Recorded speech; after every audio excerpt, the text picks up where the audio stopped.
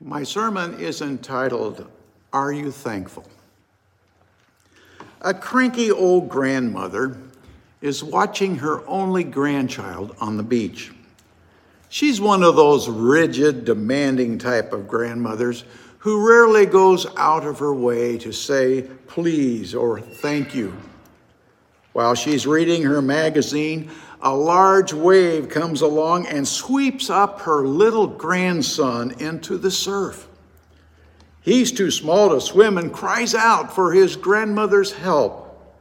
She rushes out to the edge of the water just in time to see her little grandson's head go under the water. In panic, she falls to her knees and she begins to pray, "Dear Lord, I've never needed anything from you, and I haven't asked much of you, but now I'm desperate. You know that this is my only grandchild and that he's about to drown. Please save him for me." No sooner had that cranky grandmother finished her prayer when another large wave came along, rolling up onto the beach and deposited her little grandson right back where he was before. The grandmother ran over and swooped him up in her arms and began to check him out. He looked fine, and he seemed to be all right. Then the grandmother gazed upon the heavens and said, "Thank you, Lord, for answering my prayer and sparing my grandson. But by the way, he had a little hat on his head." Perhaps this is the attitude which we sometimes show in our thanks to God. Dear Lord, you have been good to us, but it's easy to find an exception which hinders us from being truly thankful. We forget the hardships that were endured by those early settlers of our country. The Pilgrims crossed the Atlantic Ocean in a boat only 28 feet wide and 113 feet long, with 120 people packed inside. The trip lasted 13 long weeks. When they arrived in the New World, they were greeted by unfriendly Indians and a severe winter. They didn't have modern insulated homes and furnaces that would keep them warm that we so often take for granted. They didn't have supermarkets that can be driven to in warm cars. They didn't have miracle drugs for their sick. Before spring arrived, half of their population died. When the food supply ran out, Governor Bradford broke into the storeroom for seed corn.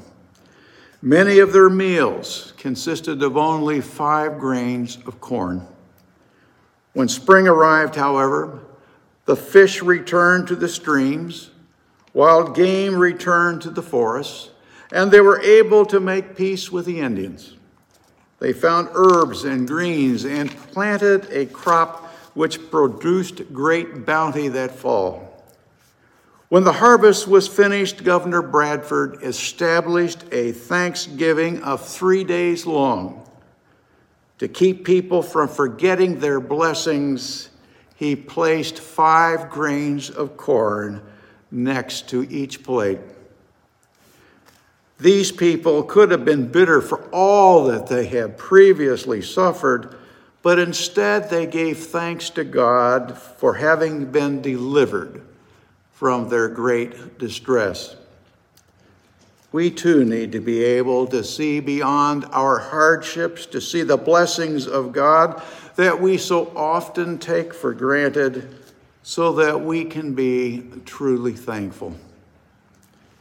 Our scripture lesson is from John's Gospel, and it reminds us that the Hebrew people ate manna from God in the wilderness where life was hard and the going was tough. But there's much more to life than physical bread or manna that came to the Hebrews from heaven. Jesus goes on to say, "Very truly I tell you, it was not Moses who gave you the bread from heaven, but it is my Father who gives you the true bread from heaven. For the bread of God is that which comes down from heaven and gives life to the world. I am the bread of life. Whoever comes to me will never be hungry, and whoever believes in me will never be thirsty. Jesus, of course, is talking about spiritual hunger and thirst. True thanksgiving begins not with outward abundance, but with inward abundance. Jesus said, I have come that they may have life and to have it abundantly. True thanksgiving radiates from the unfaltering conviction that God is good and that the goodness of God abides with us no matter how promising or menacing the outward circumstances are at a given time. That is the true spirit of thanksgiving. It is not the attitude that if things were better right now, I would be more thankful, or I expect to feel more grateful when times improve, or all I need is a better job, a little more take-home pay, a family that appreciates me more, a world less hostile. Only ongoing faith in God's love and kindness lifts us above and transports us beyond such smallness. God alone and no other can do this for us. Thanksgiving has more to do with a person's spiritual attitude than just with his or her physical or material condition. Too often we forget that the most precious things we have are gifts that money can't buy. Think about this.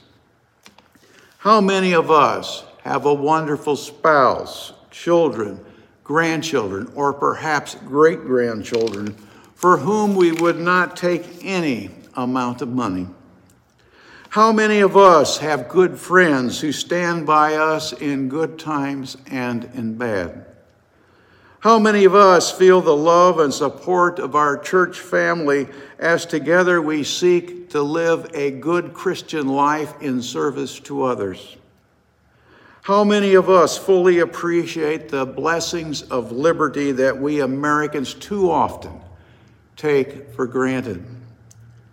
And how many of us are grateful to God for the very gift of life itself? A truly thankful heart is found in things that money cannot buy. In this season of Thanksgiving, let us always remember that it took a magnificent spirit for the pilgrims to come through that first terrible winter and yet express gratitude. Second, as long as we are truly thankful for something, we will never take it for granted. And if we never take it for granted, we are not likely to lose it. So much is lost today because of an ungrateful heart. Marriages, friends, financial resources, and so on. This reminds me the story of a group of golfers who were out one day and they were on the 9th green, and that green was close to a city road that went nearby. And as they were there, there was a funeral procession that was going down the road by them. And as the hearse was coming by the green, one of the golfers took off his hat and placed it next to his heart. "You are really respectful of the dead," one of the golfers turned and said to him. "Well, it's the least I can do. She's been a good wife for 40 years.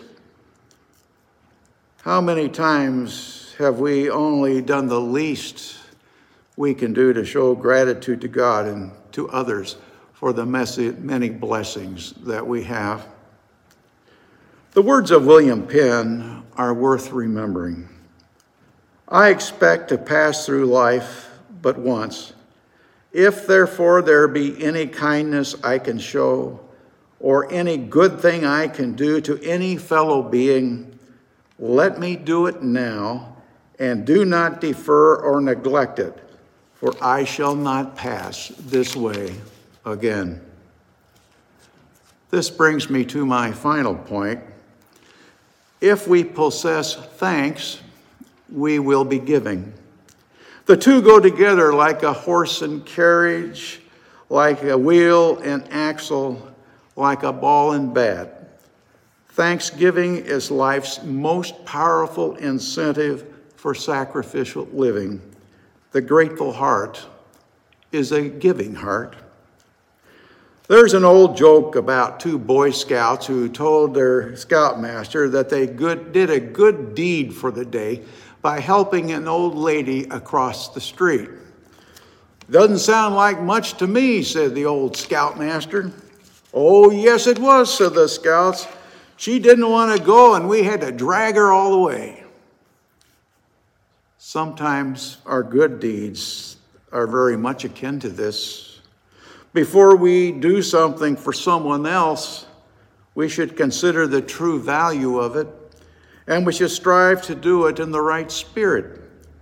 The attitude with which we do a good deed is as important as the deed itself. Unfortunately, we often expect God to fill our stockings like a cosmic Santa Claus. When there are no packages under the tree, we become bitter and resentful. As a result, our lives become bent on self-interest, hopelessly shallow and superficial. The solution is to see the beauty of what we have and begin to praise God for the unique place in God's overall plan for humankind. The experience of a little lad who lived on a mountainside illustrates this. It seems that his family owned a small wood-frame shanty beside a mountain stream. There was only one bedroom for all the children, and they were crowded in at night around just a single candle to keep them warm. The chores made for long, hard days, and there were no conveniences such as running water or indoor bathrooms. The lad often went to school in ragged clothes and was envious of other children who seemed to have so much more. Across the mountain, in fact, lived a little girl who had a house with golden windows. In the afternoon, the lad would look across the ravine and admire the glimmering window panes in what must have been a magnificent mansion. One day, he decided to pay the rich girl a visit. He walked the trail down through the valley and he climbed the mountain cliffs to the other side. Finally, he came to the place where the mansion was located, but instead he found one small room shanty like his own. The little girl met him outside and he asked her, "Where's the house with the golden windows?" She replied, "It's across the valley on the other side of the ridge." As he turned around to look, he was surprised to see his own humble abode shining in the morning sun. The rays reflected off the window panes with golden brilliance that made his little home appear to look like a glorious mansion. Then the lad realized what was happening. In the morning, the sun would shine on his house, and in the afternoon, it would shine on the little girl's. And though they both were in humble abodes, under the light of the brilliant sun, they appeared to be mansions with golden panes.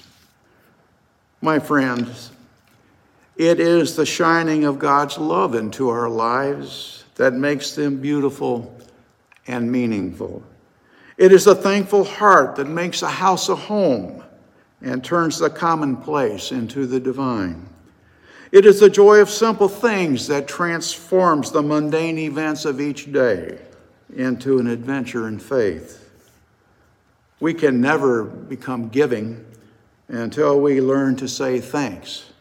And as long as we are gazing across the valley in what appears to be a better lot in life, the beauty of what we have and who we are will forever escape us. On this Thanksgiving Sunday, let us, like the early pilgrims before us, give thanks to God for life and love and faith. As Margaret E. Sangster wrote in her poem Gratitude, I thank you for these gifts, dear Lord, upon Thanksgiving Day, for love and laughter and the faith that bids me kneel to pray, for life that lends me happiness and sleep that gives me rest. These are the gifts that keep my heart serene within my breast. Love, laughter, faith, and life and sleep, we cherish every one. They carry us along the road that leads from sun to sun. Amen.